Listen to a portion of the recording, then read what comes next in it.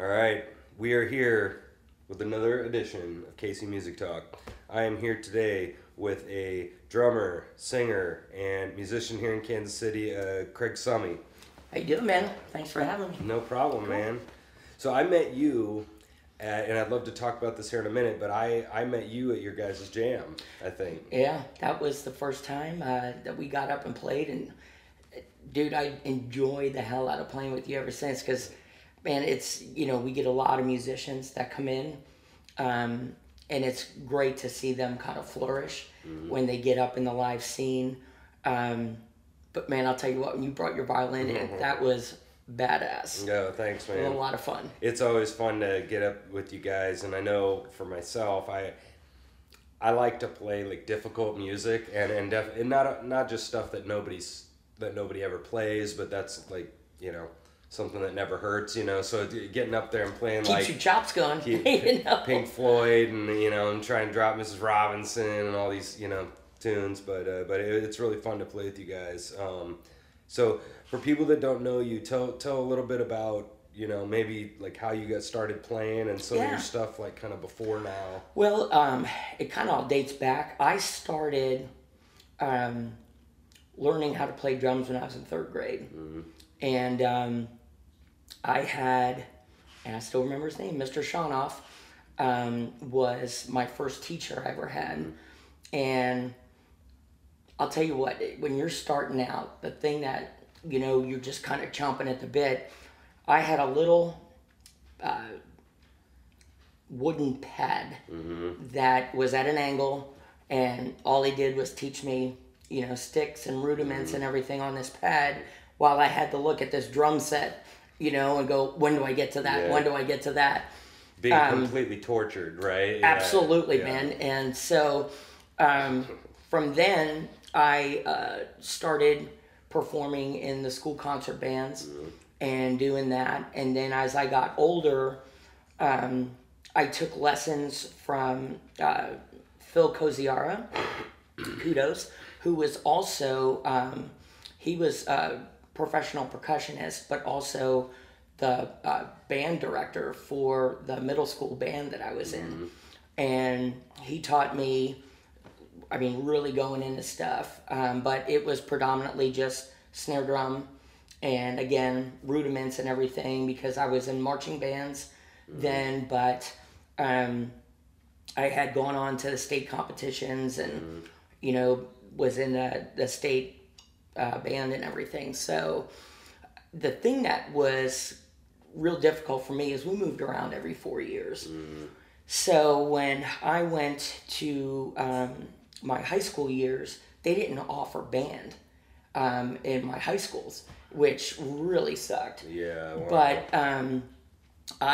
my dad got me my first drum set, which I guess would be equivalent to today buying it off of eBay from somebody, because it was just kind of like a hodgepodge kit. But I was so psyched to have something like that. And I'll never forget the first song that I learned how to play on a drum set was Carousel Alhambra by Led Zeppelin on their In Through the Outdoor album. And I would just listen to that. I had a boombox that I would set up right next to my deal and play it and play along with it. And the rest is history. We wound up, when we moved from Massachusetts to Connecticut, that's when me playing in bands really started taking off. My brother and I, and I have an older brother who's the Midwest rep for Ernie Ball. But we had been in bands since we were together writing music. And then we had a next door neighbor so we were a power trio. And I bought my first real drum set. I saved my money up for that and bought a Pearl export kit. And then, just had, as I gotten older, went off and just played in bands in school. That kind of subsidized a lot of my extra income in college doing that. My freshman year of college, I went to University of New Hampshire, and first thing I did when I got up there is I looked for musicians, and we had a band together. And then I transferred to Johnson and Wales University to get my culinary degree, and my next door neighbor that was in that band with my brother and I, he went to Fairfield University, and he introduced me to a guy by the name of Pete Grennan. And this guy was, I was just awestruck when I watched this guy play guitar. He was phenomenal. And we had a band together. The name of the band was called Swan Song. And we did pretty much a lot of that, Zeppelin, Bad Company, a lot of the artists that were on the Swan Song label. Yeah. And we were a power trio. Frankie Basher was our bass player. And then Pete's college band was called Broken Bottles. So they would have me come in and sing with them.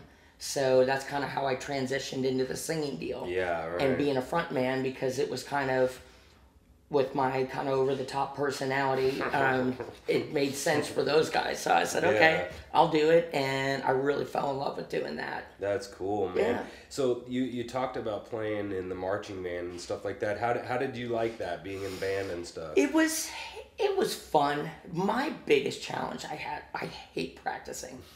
I'm just kind of one of those deals. My mom bought me drums to try to channel my energy. But I just can't sit still long enough to practice. Yeah. And it was, that was tough for me.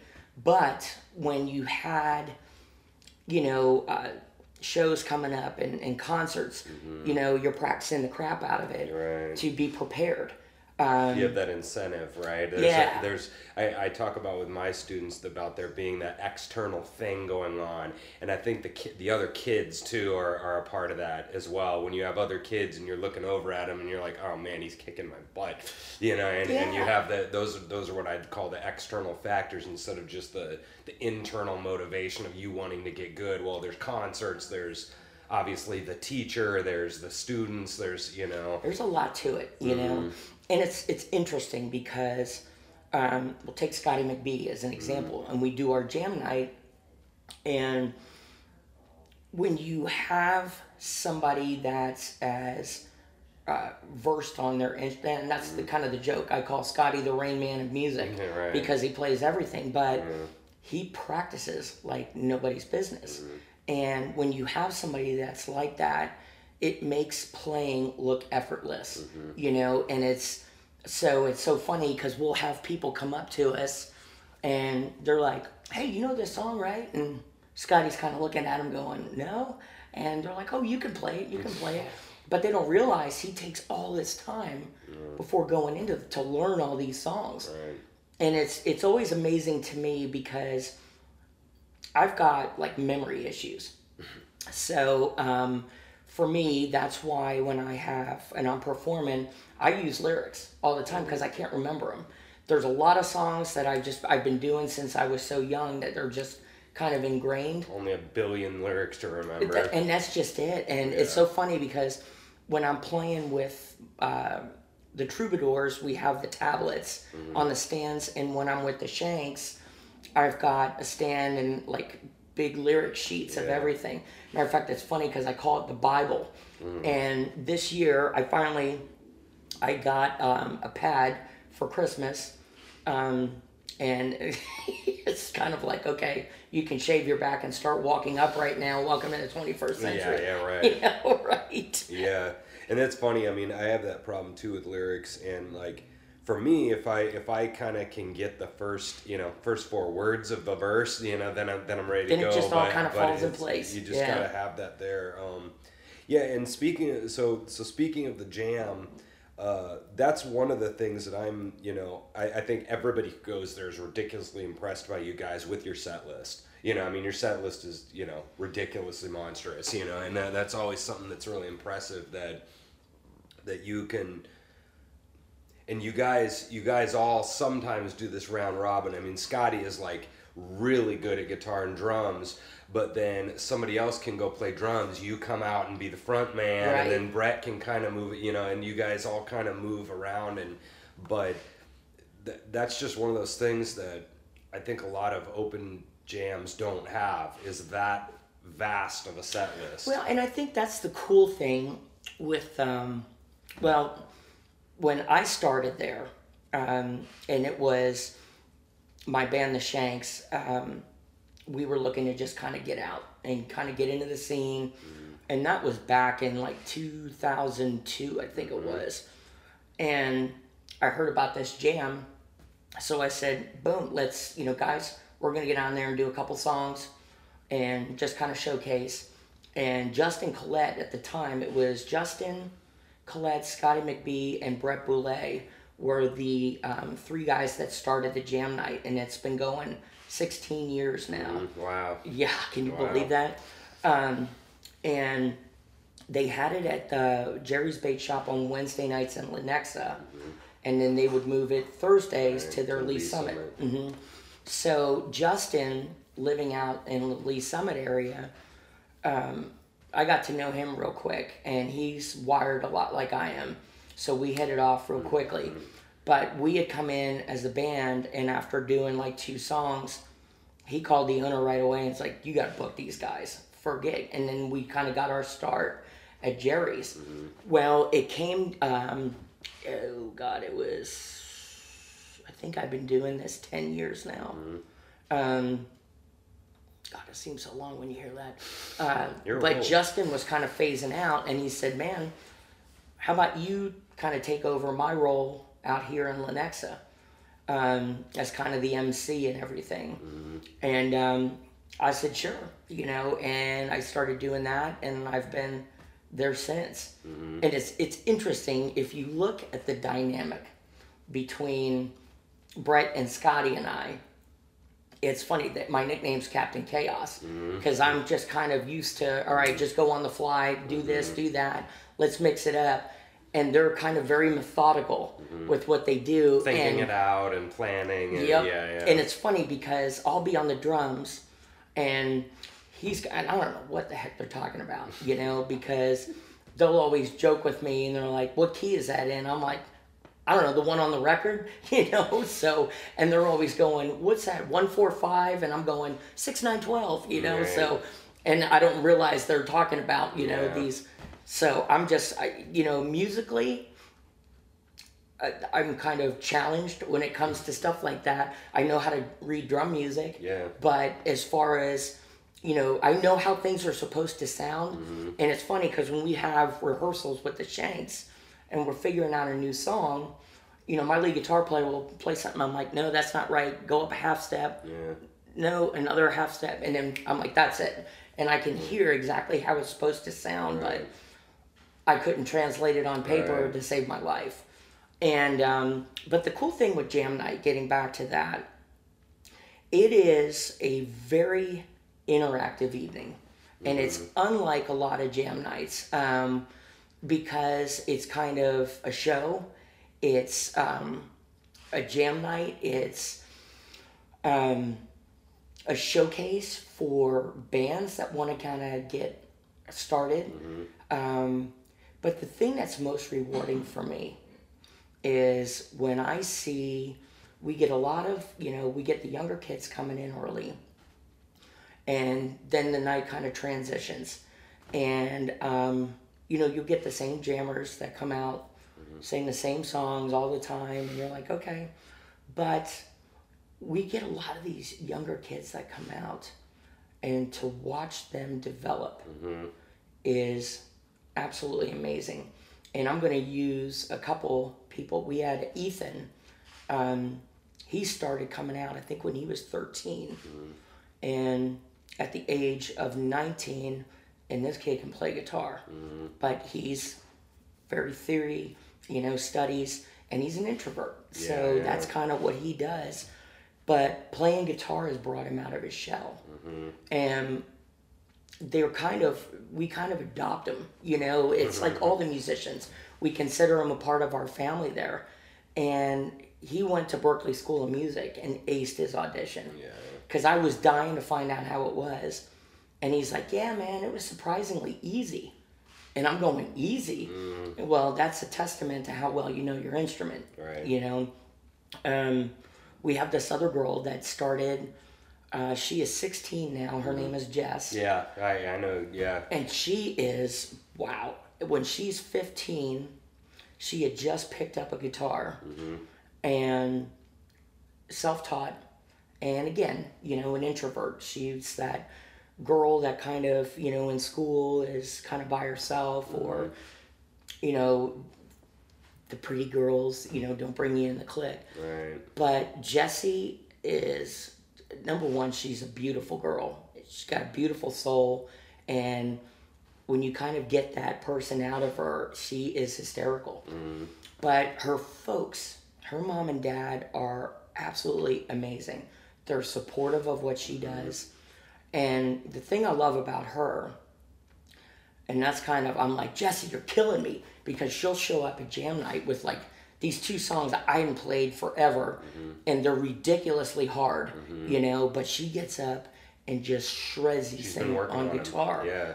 And that's what I said to her. I go, well, how long do you practice these things? She goes, well, I'll just kind of think of a song, and then I come home after school and just go up into my room and work on it for like 2 hours. And then she comes out and just shreds it in front of everybody. And the interesting thing with that, which I thought was really cool, was, her folks, they're so appreciative. And they knew with her coming out that she found her niche, because that brought her out of her shell. And, one of the coolest things about jam night is when I was growing up, we didn't have anything like this. And, I talked a little earlier about hating to practice. But the thing of it is, if I had this opportunity to do something, that's the kind of stuff that makes you want to practice. Yeah. And I think if I had this opportunity to do that, I would just be on a different level playing. That's the external motivation again. Yeah, the jam just night. like you talked about. Yeah. So. Yeah, and that's really cool. I know with Jessie, the first time I saw her, she came out and did War Pigs, right? And she's done it, and then so now I've seen her, do it 4 times or something, and 4th or 5th time, I mean, she was really shredding the crap out of it. I mean, it was and pretty you just good. See the level build every time that's really neat. I mean, especially obviously the really young people like her, but I know for myself, because I've been here 8 years now in town, and so there was a lot of us that some of the guys had just come out of UMKC, and we were all kind of around the same age, that 25 to 30 kind of age, and now I'm seeing all of these guys are now the band leaders and playing, and the guys playing in town, and just like you're saying, it's really fun to see everybody's progression, and you get to see it in real time because they keep coming out to your jams. Yeah, I mean, which is fun. You're not seeing these guys too much, like 2 years later. I mean, you might be seeing them very periodically through the year and stuff. So I bet that's really fun. Yeah, and it's stuff like that makes doing this jam, because take Scotty for example. He lives out in Raytown, so he's driving all the way out, and it takes him a while to set up all the gear. We got 2 rigs. He's tuning guitars, but the amount of work that goes into it, it's very rewarding, and it's fun, and that's one thing I look forward to every week, because I get to see all these jammers come out and get to play music, and that's what feeds the soul. And it's really it's a very, well, put it this way, I'm very blessed, and I'm very fortunate to have the opportunity to be a part of this, because it's definitely a very unique thing where it's more of an interactive evening. We kind of coin it Jerryoke, because we've got the books with all the 500 songs, so people can sign up and sing, but it's with a live band, right? So it's a different format, but it being an interactive evening, musicians like yourself, you come up and we've got songs, and so you've got a whole group of different musicians up there, and it's a very organic thing, man, and it's cool. And so that's one of the questions, and we've talked about it a lot on this show so far, about open jams and what some people are expecting, what others are expecting.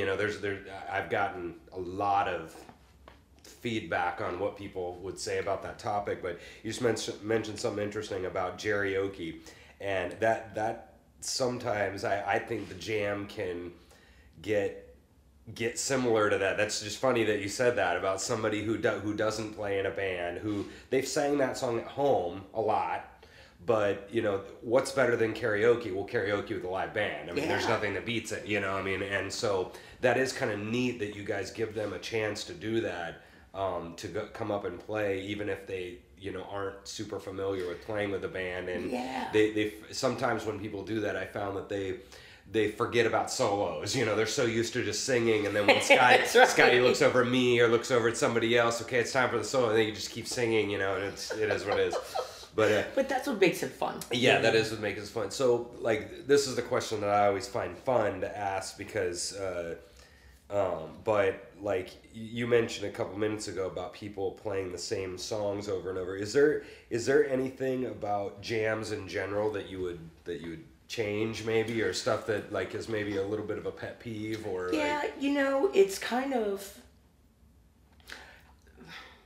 I wouldn't say pet peeve, but mention as many names as possible. No, I'm just kidding. Right, but let me tell you. No, but you know, I think the thing that, and I try to encourage it on a weekly basis, because, you know, to just get up live, if you're not used to performing in a band and in that situation, well, I'll give you Jeff. He's a guy that comes out, and I love the hell out of that guy because he started, and he was one of the most timid people that I had met. And it's, you know, I think that's one of the very rewarding things for the position I'm in there is, you know, when it's not just the kids, but you see the parents bringing them out. And, you know, I'm always the first to go up, and I thank the mom and dads for supporting them and giving them the opportunity to do this, because, you know, again, you watch them flourish and really grow. And getting back to Jeff, it was the same thing. And I kept telling him, man, you did great. You did great. You just give him encouragement. And I'm like, don't worry, we're going to get you back up next week and get you back up. And you look at this guy's confidence level, and it is a 180 from where he started. And guys like Jeff and yourself, I mean, that's one of the things that is unique about Jam Night, is the fact that every week, you know, you guys will push it. Hey, let's learn this song. And, you know, okay, if Scotty can get to the homework and do it, cool. We got a brand new song in the repertoire that we're doing.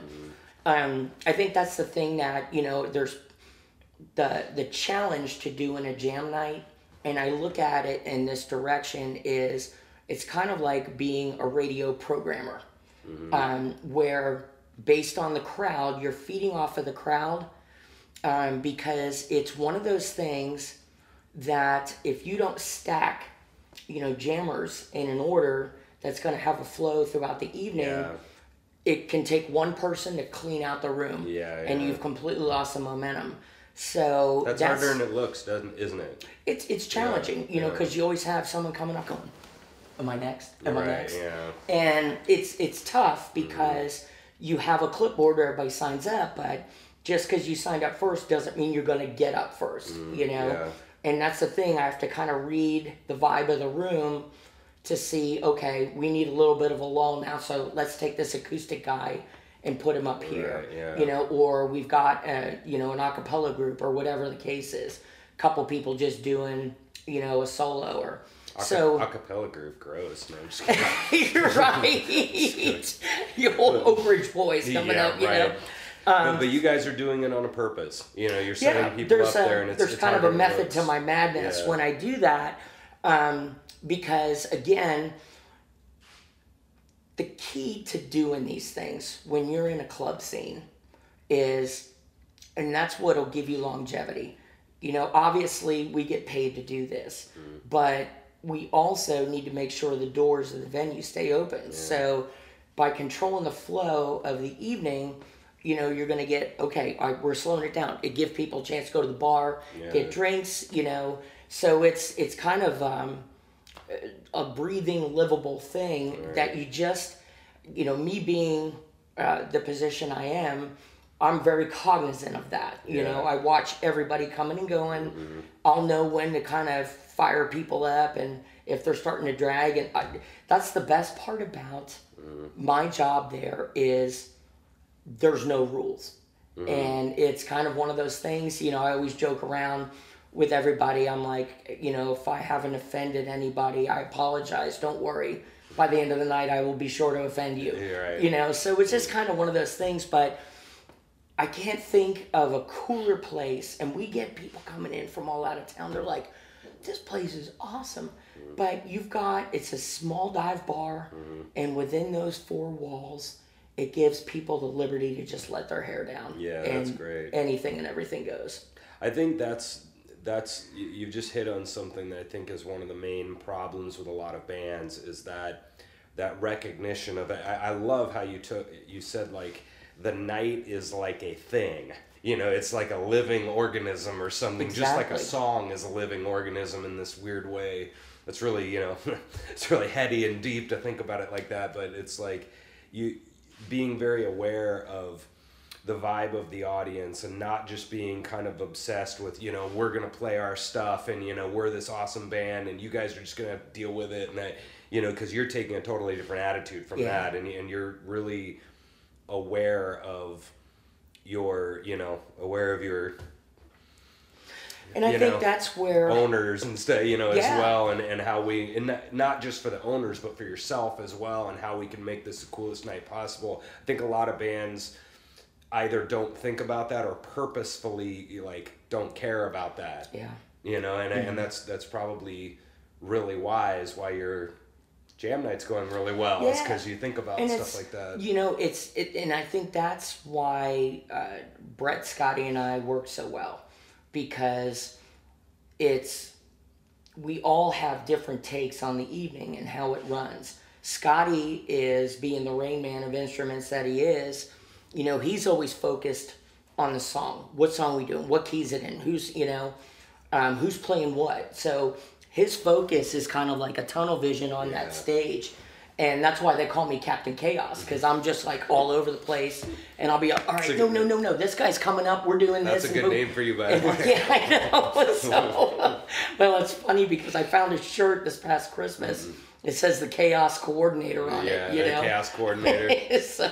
Well, and talk about that too, because that me and my buddy Scott that I play with, we're really opposite in that fact. He's probably way more on your wavelength, a little bit more shotgun and like, nice. and I'm probably too analytical, too organized, but in a way we like really balance each other out really good because I need to let go too, and he needs to be like, Rob, if we start at 7:04 instead of 7 o'clock, is the world gonna end? You know, like, right. You know, he kind of calms me down a little bit from being like, hey, we got to start. Oh, we got our check sheet and like, you know, and you know, he's like, dude, you know, right. But there's some times where he's off in La La Land, and I gotta kind of reel him in. Yeah, and so it seems like you guys kind of balance each other out pretty well. I mean, would you say? I would agree with that wholeheartedly. Yeah, that's cool, man.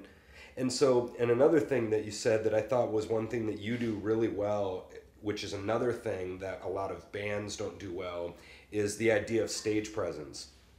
And a lot of musicians, especially because I grew up dealing with a lot of like college people, you know, like what do you call it, like academia type people who are taught to play music beautifully, but they don't know anything about like telling jokes to an audience in the middle of your set. Gotcha. Right? And like, because you do a great job of all that filler stuff. Thanks, man. You know, just like, you know, hey, we got drink specials, and oh, what do we got up? Oh my God, look who's here. You know, and like you're just a da-da-da-da-da. Well, and that's kind of how I approach that. And I guess basically the easiest way to break it down to ridiculous would be if you're driving in your car and you're listening to the radio and a song is over and then there's just radio silence.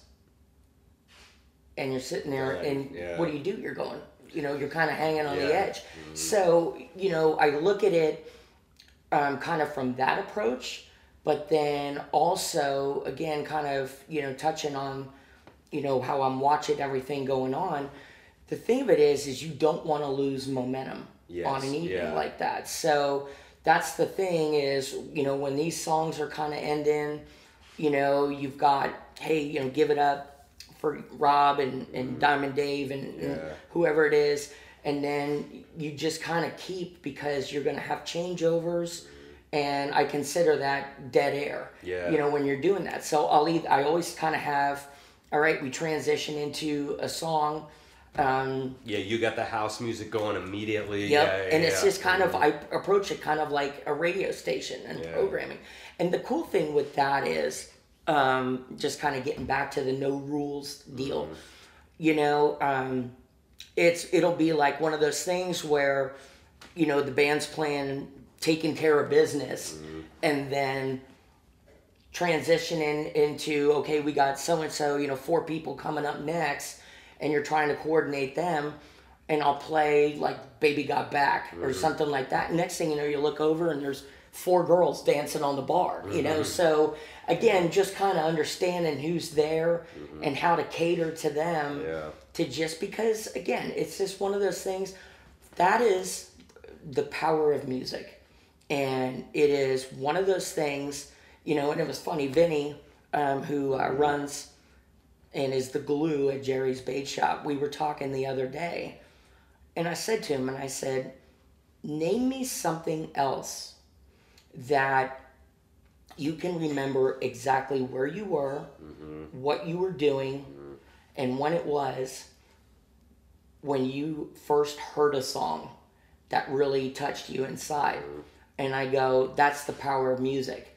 Music is one of those things that it gets inside people. It gives them the freedom to kind of let their hair down. And it's funny because I always kind of coin it with folks coming up to sing. And you get the people that walk in and, they're with their coworkers. And they're all sitting there and they're having a beer and some food and just kind of taking everything in.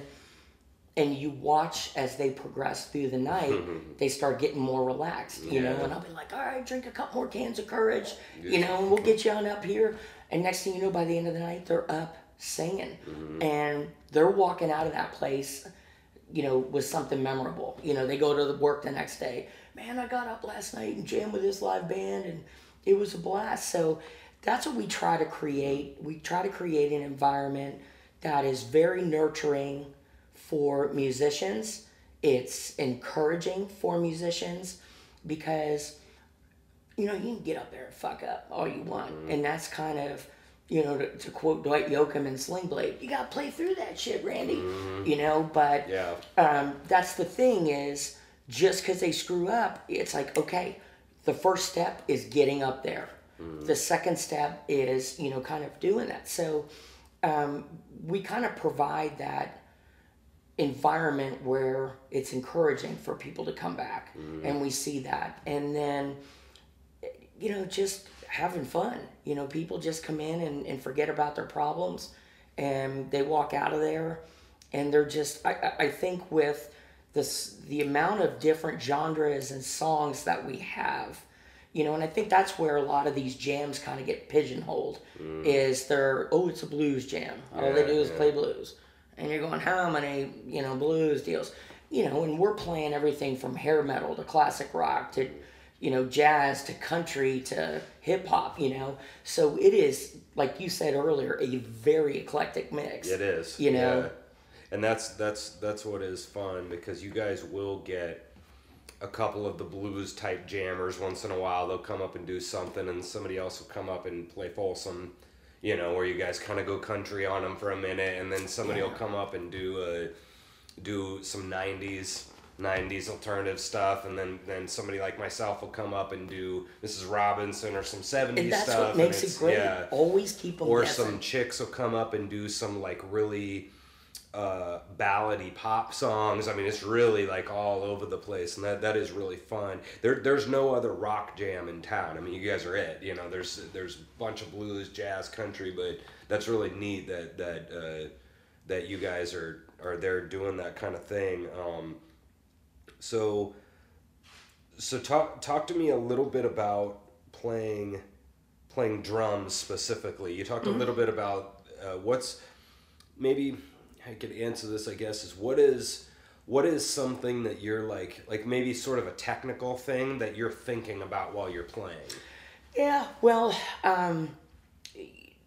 the thing of it is like on the drum kit, I was never formally taught. Mm-hmm. It was something where, just people talk about playing by ear, and that's kind of how I approach it. So I know, and it's difficult at jam night because there's no back monitor by the drums, so to hear it's very difficult. But when I'm playing, I am listening to the song in my head. Yeah, sure. So I know kind of where to go, things like that. And, the only things that we kind of mix it up with is the endings of the songs. Yeah. If we're going to transition into something else. So that's kind of jam night. When I played with, they were signed to Columbia Records in '89. The name of the band was called The Front. Mm-hmm. And they were signed, Doc McGee, who manages Kiss and Bon Jovi and Skid Row and all. He signed that band.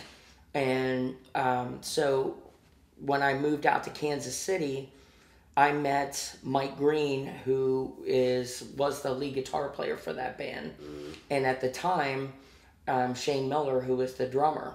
And we kind of put a little project together. We just get together and jam and everything.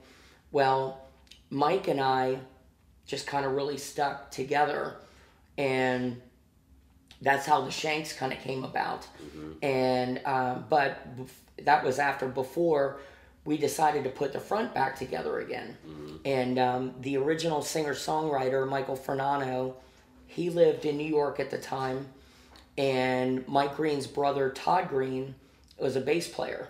So we would just get together either at my house or Green's house, and just as a trio, just writing songs and playing. And then it was interesting because at the time, Michael's girlfriend, Jamie, her job she was the site locator for Photography Magazine. Mm-hmm. So they would travel the world. And they happened to be coming back from China and stopped off in LA before going back to New York. So he's like, hey, I'm going to pop in and see what Doc's doing. So he went in and he's like, dude, what have you been up to? I just been listening to your records the last couple days, thinking about you, and was going to give you a call. So Michael got back to New York and called Green, said, hey, I ran into Doc. What have you been up to? And Mike's like, well, we've been kind of doing this thing here. And Michael had been working on a bunch of stuff up in New York. And me being the concert promoter I was at that time, I'm like, cool. I'm just going to start booking dates and everything. So Michael would fly out. We'd have a couple days rehearsal and then just go out for a run. Mm-hmm. And so that was, the fun thing with doing that. It's just kind of, when I play drums, I just kind of get lost in the instrument, and it's just kind of one of those things that just, it makes me tick, That's cool. Yeah. I know for me, I'm a little bit different from from other people because like I just played so long. It's like breathing now, I'm not thinking about my technique. I mean, that's like, and so I'm way too heady in it, because I can have time to be heady in it. I do. And so I'm like, I'm just way too deep in the song. Like I'm not lost in the song at all. I'm extremely present, when I'm thinking, okay, got bridge coming up. All right, I'm going to hold off here on this verse. I'm going to come back. I'm going through all these silly, stupid games in my head, but that can get me in trouble too. And, but there's something that I just thought of to think about, because drums fascinate me because that's exactly opposite of what I do, like melody instrument soloer, and you guys are kind of like holding down the fort, drums and bass sort of. One thing that always cracks me up about rock, especially in regards to drummers, is that there are a lot of random little tags and hits in rock. And that really surprises me because like blues and jazz, for example, especially the drummers, there isn't always hits and stuff. It's kind of shuffle, go, right, and then you end. Yeah. And then jazz, it's like Latin, go, and then we end. You know, there's no, but in rock, there's all sorts of little stop. Yeah. Well, it's not even just the pocket, but there's all these little stops and little like extra 4-bar tag in the middle of this song, and then we're back into the verse. Well, the shuffle guys are just going. Right, They're just watching, okay, shuffle, shuffle, up, end, all right, boom, and then they end. You know, and Yes. but in rock, there's all these extra little digone, gan, ticka boom, and then we're back, you know. And so that always cracks me up that when people talk about how easy, you know, rock is to do, you know, and I'm like, well, compared to just shuffle blues, it's a lot harder to do, you know. I mean, there's stuff to remember. Like you're talking about memory. It's a little more structured, you know. And you know, that's one of the things. Because you guys do a great job of that. I mean, you guys hit those. Yeah, on this ridiculous set list you guys got on all of this. Right. Like you guys do the song pretty damn close to the original, and you're doing all of those hits, you know. And that's kind of, I guess, and I always kind of bust Scotty's chops about that, because I'm like, I'll look at them and like jazz drummers, you know, because they always want to, you know, and that's the difference between like a rock drummer and a jazz drummer is, like you just said, you know, rock is, you know, in the pocket, it's being cognizant of where the changes are, you know, the little nuances, like you said, in the song, and like I'll have, you know, songs that where Scotty will jump back and play. He's like doing his jazz, you know, putting all this stuff in, and I'm going, you can't do that in rock, and that's something that does get under my skin. Yeah, is I'm like going, okay, you know, this isn't. And we both know him.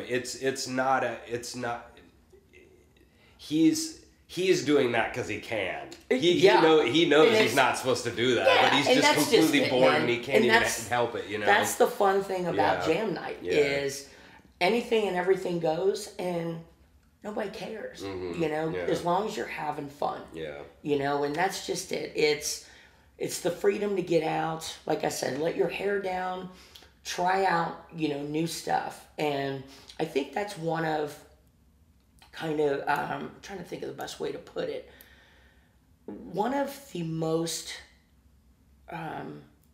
positive attributes, I guess, is probably a good way with Jerry's, is within those 4 walls, there is a comfort to know that if you screw up, it's okay. You know, it's not like it's expected, but it's one of those deals where, you know, you go to some of these venues and you screw up and they're going, what the hell is that? You know? And that's just it. You know, you play through it. I think that is one of the best things about the jam night, but also just the venue in itself, is that it gives a building confidence for these musicians to come in and want to come back without the judging, you know? Yeah, sure. And that's one thing that I've noticed, because I like to do a lot of different kinds of styles, and another one of the reasons for these shows is to talk about those differences, because it's just fascinating to me. It really is. And like, especially again, coming from academia, and everybody's a little bit, you know, more stuffy, like, you know, that's a good word for it, you know, and some of the jazz guys can definitely get that way, for sure. Like Blue Room and Jerry's, not the same, you know. Man. And it's, the players in general are different, but also the venue is different, but also the, what is it called? The intrinsic nature of rock and jazz is different too. That's another thing that I've been fascinated by, is I always thought of myself as a rock guy, whatever that means, but, well, because I've listened to rock a lot since I was little, but my vibe playing is not rock, and I've realized that in the last couple of years. I'm too uptight with it. I'm too trying to be perfectionist. I'm too, you know, to me, like, I want the song to be awesome. That's my number one. But other people fun is number one. Right. That's totally different. Well, you know, and I think that's something I can do. I can do better at when I not just when I go into that kind of music, but it just in general is trying to remember that this is supposed to be fun. My always argument is that when you nail it really, really bad, I mean, you nail the crap out of the song, it gets more fun, and that's the only argument that I can make around and I behalf. think that's a very valid one because you know that's one of the many reasons why I love it when you come out because you know, like I said a little earlier, I've never kind of comprehended the theory side of music, and that's where Scotty and you know Brett, I was talking about the 145, and you know, and I'll joke around with that all the time. So Nerds. to have structured musicians makes it even more enjoyable for a guy like me playing because I know, and that causes me to step my game up. I guess I'll put it that way. But like you said, it just sounds phenomenal, you know, and it really, you know, songs can sound great, but songs can sound phenomenal. Yeah. And when you have that kind of, you know, lineup where it's like you and a Scotty and, you know, where you guys, you know, it's just right there. That's what makes, you know, the people in the crowd go, whoa, you know, and that's another amazing reward. That's the balancing thing too that I think you can help, and I think Scotty and Brett have a really good balance of that. They want it to be really good quality music, but they also understand this other thing with this night is that it's supposed to be fun, and we're you know, and so like that's just something I've always like, because even the jazz guys they understand that everybody who gets up at a jam isn't going to play things perfectly. They get it. They were all 22, you know. I mean, so they understand that you got to get up there and suck for a bit. You know, the first 10 times you get up there and you suck and you get a little better. So they get that part, but definitely it's something that I know myself. I'm still trying to wrap my head around a little bit. Is trying to. I know my dad talked to me about this. Speaking of stands. So we'd play in our band, and I'd have my stand there, but I'd pretty much be blocking all of the stuff I'm doing to the audience, you know? And he was just like, man, you got to move that stand because that's what's so cool, is everybody sees your bow going wild and crazy. Yeah. But even myself, because of my, you know, 400 violin lessons I've had, you know, when I play, I don't go wild and crazy because we were taught to do it really efficiently and do the da-da-da, and like, you know, and you'll do instead of, you know, and you're doing a Trans-Siberian Orchestra and you're running all over the, you know, you're going crazy with swirling that bow and pointing at him, you know. All the showy kind of stuff, which is what rock is great for. The vibe of rock is the glam, yeah, so that's something that I know that just watching you guys, like I said, you're kind of really good at that, of having a good stage presence.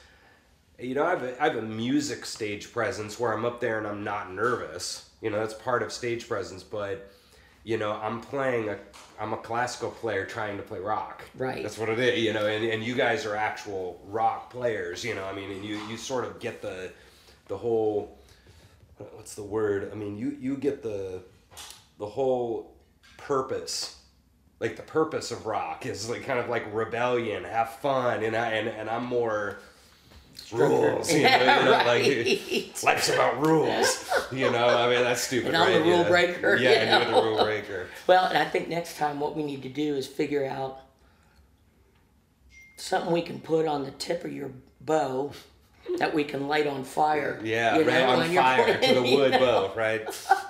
How about light it up? There you go. We'll like get you a metal something and put the little Gene Simmons petroleum on the end, and you can just light it up, man. That stuff, what do they put in sternos? Yeah, right. I'm not down with the whole fire thing. Right. Light thing, yeah, okay. As long as it's not hot. But yeah, that's cool, man. So last big thing I want to talk to you about is you were talking to me about being a promoter. Mm-hmm. Talk a little bit about what you did with that was an interesting thing. So when I moved out to Kansas City, I kind of worked in the club scene, and there was big restaurateur named Nabil, and I basically ran all of his operations for every restaurant that we had. And it was, in the restaurant business, it's very difficult because you are working over 100 hours a week. You have no life. You're married to the place. Well, he had me going around all of our different places that we had, so I really had no life. I had a great bank account, but you kind of sitting there and you're going, and it was kind of my wake-up call, paradigm shift, whatever you want to call it. And one of our venues was the Overland Brewing Company. And, you have a restaurant, and that was the thing I used to fight with the Nabil a lot. And I'm like, man, great. But when the kitchen closes at 10 o'clock, that's when everybody leaves the restaurant. So revenue is within liquor. Revenue is within entertainment. So let's start doing that here. And so literally we took a whole section of seating out, put in pool tables, and I started bringing live music. We had Sonny Kenner and, a lot of fun bands and stuff come out and perform. And then we got the late night bar business coming in, and it's just a moneymaker. Well, there's only so many times when you're ball and chain to a restaurant and you're sitting there and you're watching these guys up there performing, having a blast, going, God, I miss that. I miss that. I need that. So we wound up, Nabil and I had parted ways, and we had a fine dining restaurant down on the plaza called Charlie's on the Hill. And one of the partners was Dave McQuitty, who owned United Entertainment and United Media. And I knew I was going to be doing a transition, and I went to Dave and I'm like, hey, I want to learn the business. And I was like, you don't got to pay me much, but just teach me. And it was one of those things where he brought me in and taught me about booking shows and everything.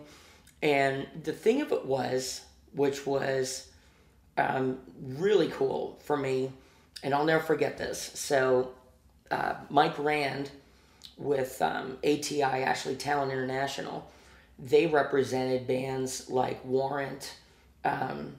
They had, what were some of their stuff on their roster? Enough's Enough, bands like that.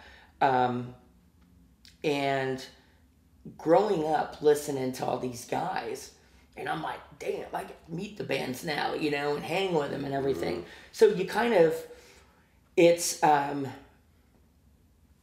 whole different way of looking at music, and you're going in, and I'll never forget, and I am indebted to this guy, Mike Rand, with ATI. We had a run of, it was Warrant coming through. And, when you're making these offer sheets, there's a couple different ways you can pay national acts. You can do a flat fee.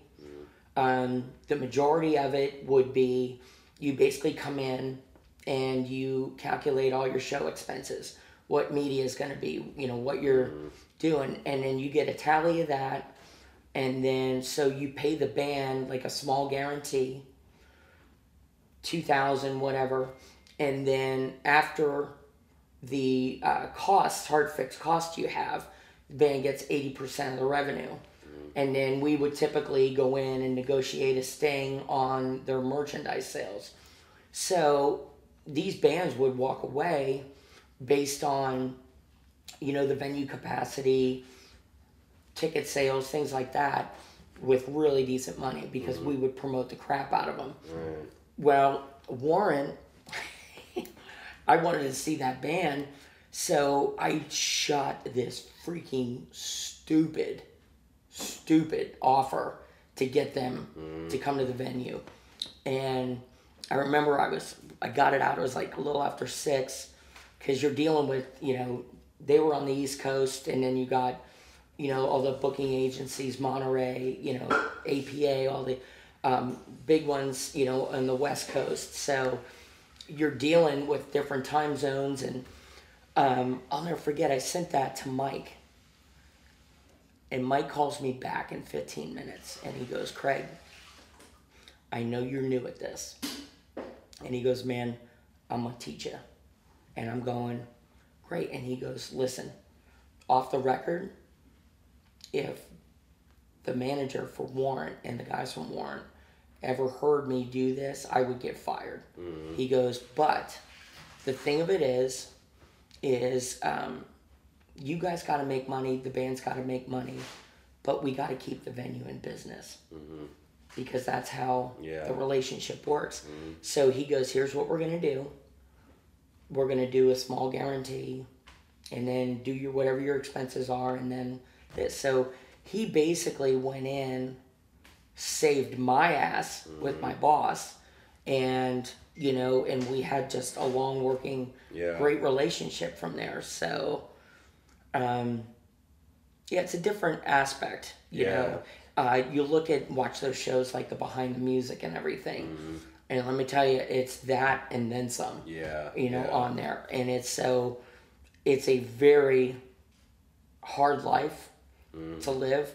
My ex-wife, I met her. I was doing a Cinderella show, and when we decided to get married, I knew that doing this was not going to be conducive for a successful marriage. So I needed to find something that I can get into, and that's where real estate kind of came into play. But we had a private wedding. It was just her family and my family. We got married down the Cayman Islands. But the whole week before that, I was on the road with Vince Neil from Motley Crue. Yeah, wow. And I was ready to check into rehab by the end of that week, you know. And I'm like, now I got a wedding to go to. So, but it was, it's in a very exciting industry. The thing with promoting is you really have to be cognizant of your numbers. You have to be cognizant of how to market a show, whether it's going to be print media, radio. How do you buy spots to promote a show on radio airtime? The different slots to do that. When you're taking ads out in print media, the size of the ad, what page do you go on, where do you position the ad? So there's a lot to it. There's a lot that goes on under the scenes that people just don't realize. There's a method to the madness. My genres that I had, I would book like local and kind of regional talent on the off nights at a lot of our venues. And we had venues throughout the Midwest. We had Far East as Columbia.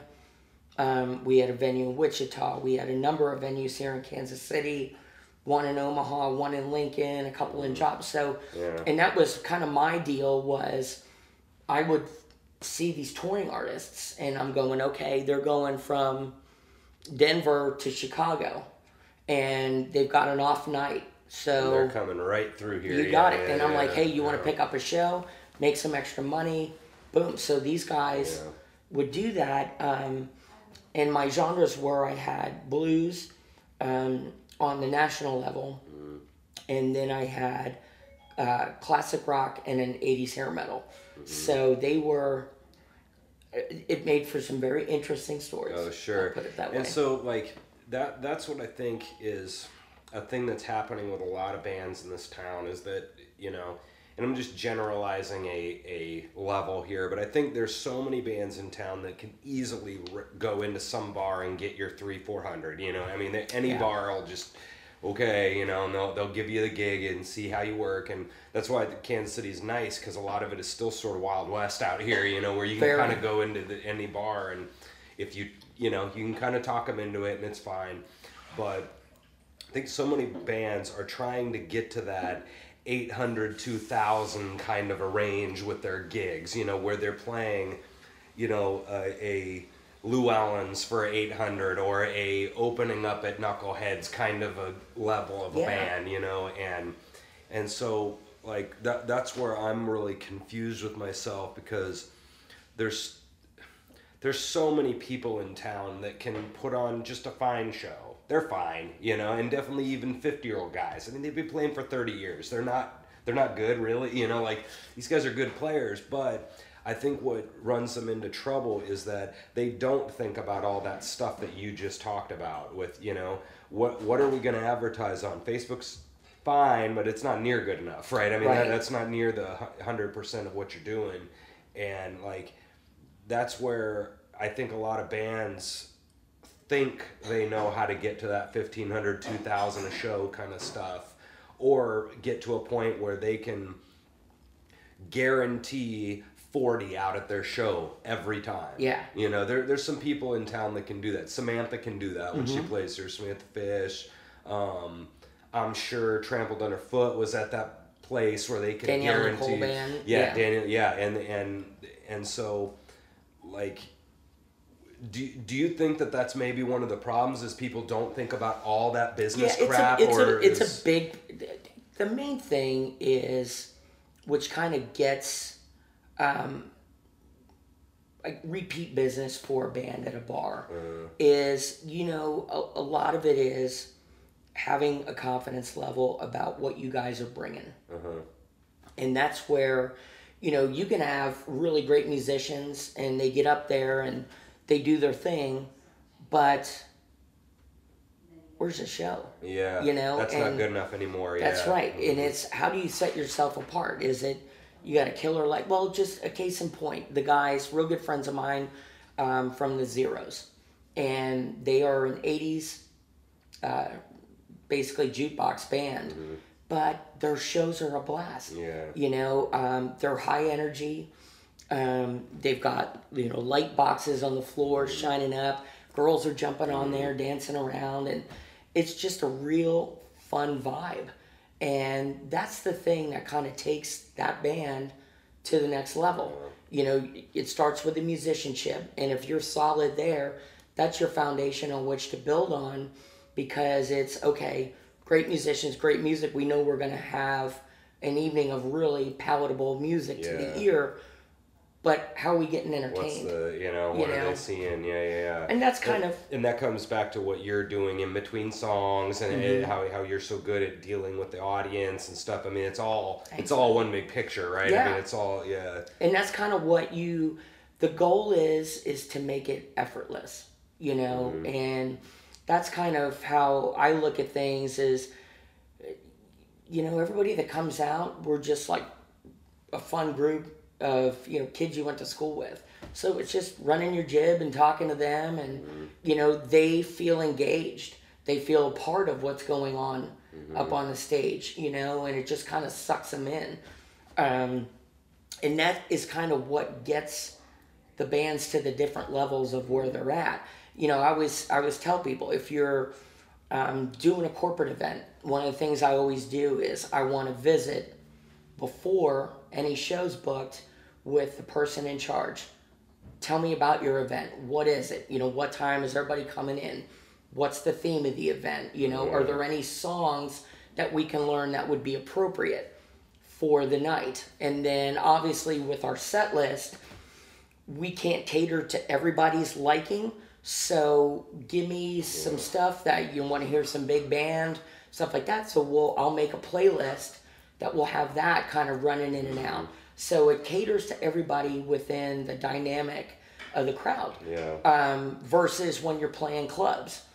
And the club deal, that whole aspect is, the more those registers are ringing, the more you are coming, just charting up the top of the list to be called back to play there, because it's, you know, a cohesive thing. You know, band's up there to entertain these people and get them going. But it's also, the way I look at it, if I'm not selling booze, you're going to lose, you know? And so, you know, the more booze that we can sell, the happier the owner is. What do you think about the guys that, because I've talked to many people about this exact topic, and what I'll hear a lot from people is they'll talk about, especially when I was trying to run my own band about 8 years ago, you know, I was, if you wanted to call it two sides of the musician side and then the club owner side is basically what you're talking about. That's how I conceptualized it in my head. And I was 100% with the musicians, you know, these greedy club owners, da-da-da-da-da, and I went into my whole thing, you know, in my head. But now I definitely am understanding everything that you just said on at least a conceptual level. what would you say to the guys that would say stuff like that? Like, you know, Yeah. these greedy owners and they only care about money. And get a lot of them. Because when I was at United booking stuff on the local level, and that's before everything was going to kind of online, you know. And I still, the funny thing is, I'm a music hoarder. I keep music from, you know, all the local bands to everything. I mean, you should see my collection of CDs. It's stupid. Yeah. But the thing that I would try to sit down with the bands that were going and playing. And I'm going, guys, you can't just drop me off a promo kit and expect the venue to take the ball and run with it. That's not their job. Their job is fill in the spot with a band that's going to bring people in, and they're going to sell booze. And that's the thing that the musicians hate, right? That's where that's the disconnect. That's the disconnect, and that's where they're going to say that somebody like yourself has a disconnect, where they're like, it's not our job to bring you your entire crowd, and da-da-da.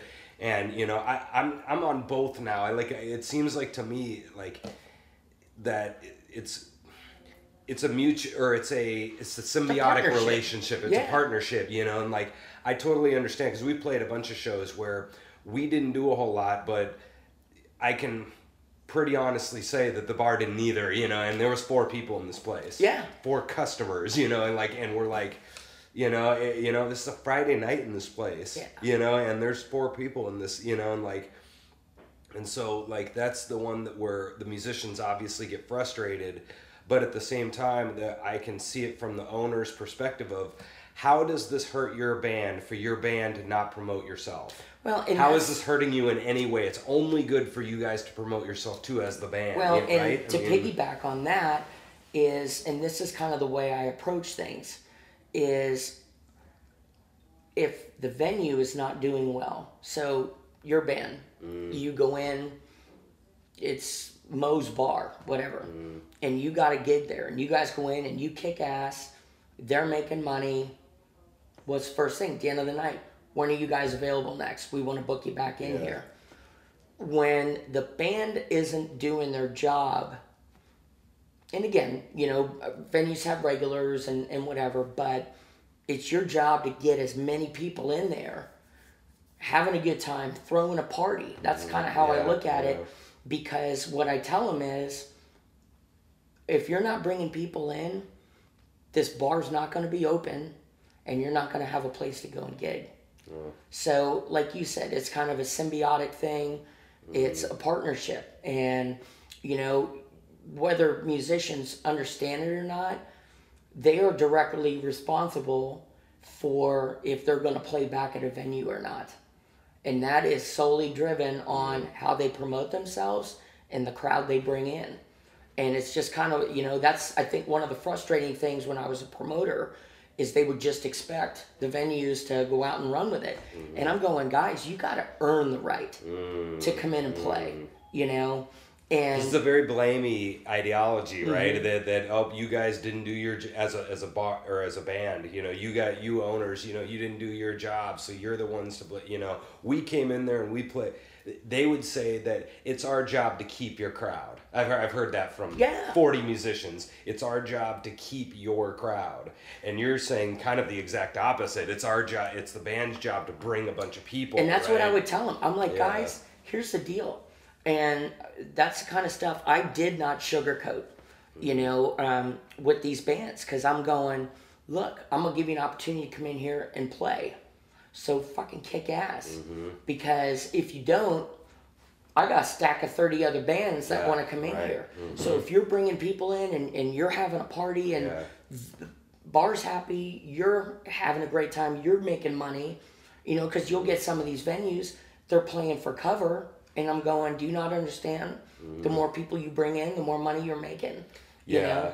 And it's just kind of one of those things where when the venue's doing great and the band is doing great, they're both going to have a long-term relationship. Because if the band doesn't do their job, they're not getting asked back, you know? So and you do that math in your head. I mean, there's 6 people in here. and okay, let's pretend they all buy food. Ooh, you know, I mean, this bar made $300 tonight, and they're gonna pay you $400. Right. Really? You know, like how's that working out? Do you, Well, and you they've got know, their like, own labor that they got to pay. yeah, and I mean, you know, so like it's a very kind of selfish thing going on with the bands, I think, obviously, but it's definitely one that I've tried to re-understand my thinking. The 300 to 400, the bar makes 300 tonight, and they're expecting you to pay them 400. I mean, that's obvious, but it's tough too, because I've talked to many people about this, where you put out some sort of email list, or you put out some sort, you get some sort of way to promote, and your close friends, are they coming out to every show? And that's where the bands get really annoyed with the whole thing in general, is that you get some of your friends, and they might come out a couple times, but are they going to come out every single week to hear? Yeah. Well, then they're done. And now who else is coming to your show again? Well, I think they try to stop themselves at their friends. Their amount of promotion, and maybe that's where it gets back to stuff like having a crappy name, having a crappy flyer that's not very interesting, having a thing you can not on the radio, I guess, but some other website or something interesting to put. And that's what interestingness out there to get the non-friends to come. Yes, right? And that was kind of with the promotional materials for the Shanks. I would just go through magazines and just look at stuff. There is like, I remember there was one. There's a couple in particular. I was flipping through a Rolling Stone magazine, and there was a tampon ad in there, and it was everybody at a cocktail party, and this beautiful brunette had this blue silk dress, but it was all hiked up and tucked into the back of her. Well, there's her shanks showing, so you crop it out and you use that as the background. There was another one that I saw. It was in I think a Men's Health magazine, where this was hysterical. It was this guy hung over as all living hell in his bed, and there was a toilet in his bed right next to him, and he was holding on to that. And you put some witty captions, how would you feel after a night with the Shanks, And that's the kind of stuff that's good. That, when people they'll stop and look at that, and they're going, all right, So it's kind of how you brand yourself. Yeah. When you've got fun stuff, people kind of automatically think, oh, that's going to be a crazy night, Right. So versus, hey, here's so-and-so, we're here, Friday night at 9. Right. Drink specials, boom. It's boring. Mm-hmm. There's nothing that's going to grab you about that, It's like we have to, and this is just what it is now, but like this guy was saying to me, he's like, you have to be better than the internet. That's a very wise statement. And not even just internet, but the million other things that people could choose to do tonight. And it just sucks, because in the 20s it was good enough. You get Charlie Parker up there, some guy, and they had a nice show, and that was way more exciting than anything else going on in the town. But now, I mean, there's so many things. I mean, they could go home and watch NCIS instead of come watch you, or get on the internet and you sit on Facebook all night or whatever, and be in the million clubs we have now, reading clubs or whatever, any random thing you would want to do, and that's what is annoying, because we wish we could just go out and play, because that's what it's supposed to be, but you kind of got to be better in the internet. So all those little tricks that you just did is what you're trying to, during the show, making it really fun, having some humor, doing the promotion, doing the, and I don't think a lot of people understand that.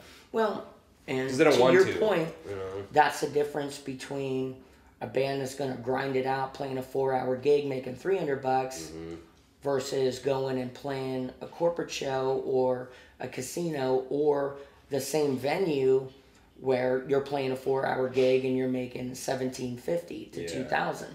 Yeah. So it's just little things like that which will get you to that level. Yeah, that's a good point, man.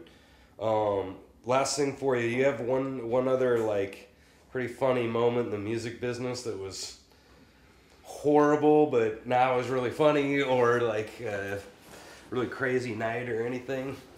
God, yeah. That's a yes. Yeah, I mean, I've had a lot of, especially with a lot of these metal bands. Oh, yes. Yeah, we had, well, PG-13 version?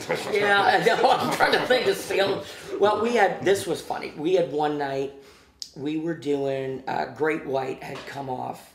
They're just, they were monster, huge and everything. Well, that's the only thing that sucks when you get to the top.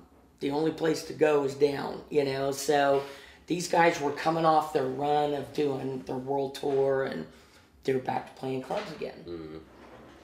So obviously the egos are just ridiculous. Yeah. But the one thing I had found is the egos of the tour managers are almost bigger than the artists themselves. That's interesting. Because they're the ones making the decision, So, anyways, we had one of our venues up north, and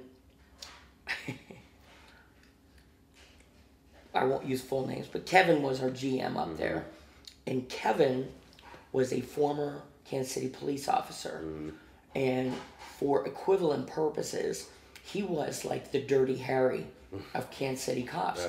And the only reason they let him go was for excessive force during a deal where he was chasing a crack dealer. Oh, wow. And he basically caught up to the guy, and it was an alley, and this old guy was pulling out in a Cadillac, and he caught the guy and picked the guy up and slammed him on the hood of the guy's Cadillac. The guy with the Cadillac pressed charges and everything because he damaged the property, and they had to quietly let him go. Yeah. So we always had a chip on his shoulder about that. And the guys that we had working security up, they were goons. I mean, just thugs. Always looking for a brawl, because that was kind of Kevin's mentality. I got nothing to do right now. I got to go get in a fight, So, anyways, we were doing a show with them. It was sold out. And they had their tour manager. His name was Lorenzo at the time. And he came down, and we had done a guarantee with them up front, and then they have what's called a rider, which is all the stuff they need, like booze and stuff to stock their bus. And then you also have you get them dinner, or they can do a meal buyout. It's like $10, $15 a person, whatever it is. So they chose to do a meal buyout. So cut them a check for that. Boom, they went out and did their thing. So we got a line around the block waiting for doors to open. And Lorenzo, he was just a jackass. And he comes up and he goes, "Well, we're not going on tonight. Audie, the drummer, he's got bursitis in his shoulder and he's not up for playing. So give us our money and we're out of here." And we're like, "What?" And he gets up on the bus and everything. And Kevin comes up. He's like, "This fucking prick," and blah, blah, blah. And I'm going, "All right, I'll take care of it." So like, what's going on? Audie's got bursitis. I go, "All right, that's fine. If you guys can't go on, I want all of our money back." "Fuck you," and blah, blah, blah, blah. And I'm like, okay. I'm like, "Well, we got a sold out show. You see all these people around here? They paid to see you guys. So if he can't go on, that means I refund their money. So you pay us back." And he's like, "Fuck you," and whatever. I said, okay. So we went inside, and I said, "Kevin, get all the guys, strike the stage, and lock all their gear up in the back." So sure enough, he comes up, we get all their stuff, it's all locked up in the back and everything. And all of a sudden, Jack Russell comes down off, and he gets up, and he's in Kevin's face, and he's like doing one of those things. And Kevin looks at me, I go, "Dude, you do whatever you want," knowing that he'll beat the living crap out of him. And I'll never forget that Kevin gets up right in Jack's face, and he goes, "You better get your face out of mine before I slap that wig off your head." And he completely freaked out. He goes tearing up to the bus. Next thing, Lorenzo comes in, "Where's my effing gear and everything?" I go, "Well, based on everything that we've paid you out already, I think that's maybe about even, So he freaks out, and he goes back up on the bus. And then I had to call my boss, Dave, And I'm going, here's where we're at. And he's like, what the F is going on? And he goes, I don't care if you guys got to get up on that bus and jack them off. They're fucking going on tonight. And I'm going, I got it. Don't worry about it.